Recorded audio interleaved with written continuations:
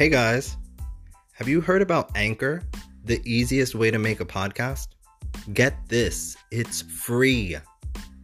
Their creation tools allow you to record and edit your podcast right from your phone or computer.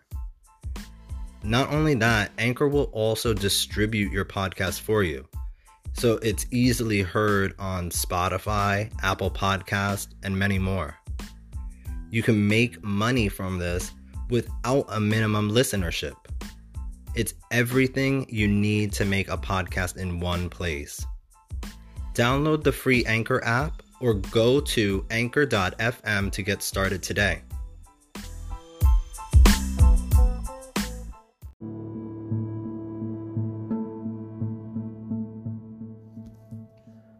Welcome back to Lifestyle of the Broken Creative Podcast. I'm your host, Eric, and today's episode is called Real Talk. And to be real, this weekend fucking sucked. I took Thursday and Friday off of work in hopes of having a great time before the summer's over and winter sets in. For all we know, we may all be quarantined again come flu/COVID season, so I had high hopes for my long weekend. I will not be getting into the details surrounding Friday evening just yet, but let's just say after Thursday, this was the last thing I needed. So, Thursday was supposed to be the perfect beach day. A friend and I had planned to meet up in Secaucus and head down the shore. I should have known when I woke up and the temperature was only in the low 50s that the day was headed for disaster. We hadn't seen each other in about a year, so I was extremely excited.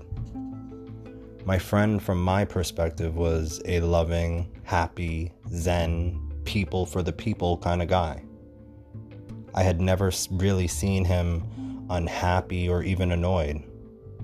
So when he asked me what I've been up to, and amongst the podcast and my writing, I told him I was also taking online courses, including one I'm thinking of enrolling in so I can travel internationally and teach children English. I told him I was thinking of starting in Spain, and in response, he gave me a look of confusion. He then said, "Oh my God, you realize children in Spain are starving?" I was so confused by his response. I said, "Sure. There are children starving around the world." I then said, "I would be going to teach English, so I don't see your point. Do we not teach children in America who suffer from hunger?" He talked about starvation and hunger not being an American issue. Fact check. The USDA says more than 11 million children in the US suffer from hunger each year. Back to the story. We quickly changed subjects, and though that conversation was awkward, I could look past it. He then began telling me about his experience during quarantine. He said he loved it. He loved the solitude, removed himself from social media, and has been focusing on himself. All was well until I explained I've been also focusing on myself, trying to educate myself on the injustices we are facing in the country and how to improve my self-awareness to others' feelings as well as their experiences in life. His response made my skin crawl. He started as if he agreed with me and then said people need to stop making excuses and just better themselves. That is one of the most naive responses many Americans have when it comes to minorities, immigrants, and the homeless. It is an unfair assessment because many systemic factors prevent certain groups from succeeding as a whole. Factors like education and healthcare, from their cost to the accessibility. And then we have the harsh policing of specific areas populated with mostly people of color and impoverished communities. My response was actually, as a white man, that is your perspective. And before I could even finish my statement, he was on me for labeling him a white man. making more blanket statements about not seeing color and more about how we need to rely on ourselves. These statements are wildly ignorant and dangerous to the progression of our country.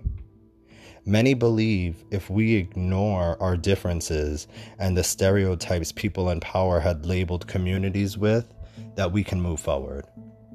But breaking away of thinking that we have had embedded in our brains for generations is not something you can just ignore unless those issues being faced do not impact you.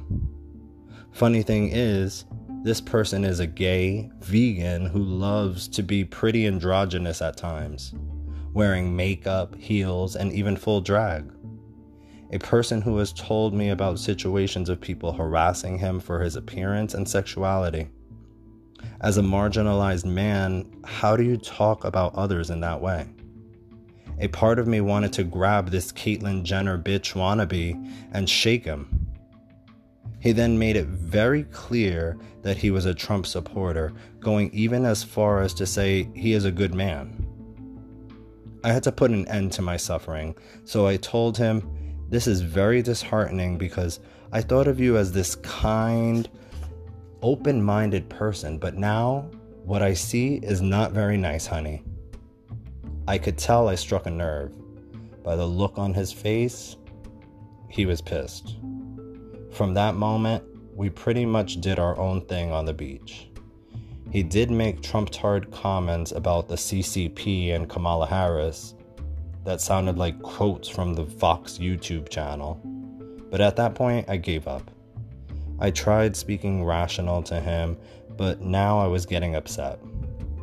I cannot condone any type of speech that oppresses any human, especially from someone who values animals over underprivileged children.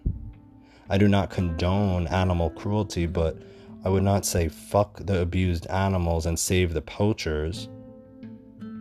When you can show more compassion towards the animal kingdom than you would a starving child or a single mother working 2 to 3 jobs to make ends meet, that does not make you a good person. Does it make you a bad one? That's not for me to judge. I believe we all have a lot of learning to do, and though I am willing to help open eyes, I am not willing to ignore comments and actions I do not agree with. The final straw was at lunch. As I said, this person is vegan, and personally, I am not a picky eater, so I was fine with him choosing the spot for lunch. We went to this place, Playa Bowl, which turned out to be completely vegan, and served these fruit-based protein bowls. I did not want such a sweet option for lunch, so I ordered a green protein shake and a ginger shot. The shake was great, but definitely not a lunch option. As we left, he said, "That was great. People just have to eat vegan when they are with me." As in, to accommodate his lifestyle. I said, "That is a selfish comment to make. Because I went out with you, I need to accommodate your chosen dietary restrictions?" That was it. That set me off. That comment summarized his whole personality in a moment. Everything he said earlier throughout the day now made sense. We are all entitled to an opinion, but when you replace opinions with facts, or just ignore facts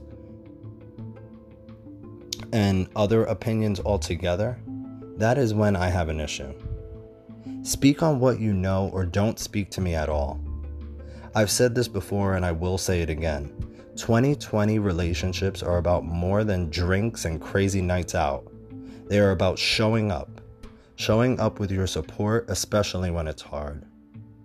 With that being said, have the hard conversations and choose who and how you spend your time wisely. I am not saying a difference of opinion should prevent a friendship, but if a person shows you who they are, believe them. And if you don't like what they show you, move on. No need to bring people down, even if they are pretty low already. I want to say thank you guys for listening, And please remember to just spread peace, love, and happiness. Have a great night, guys.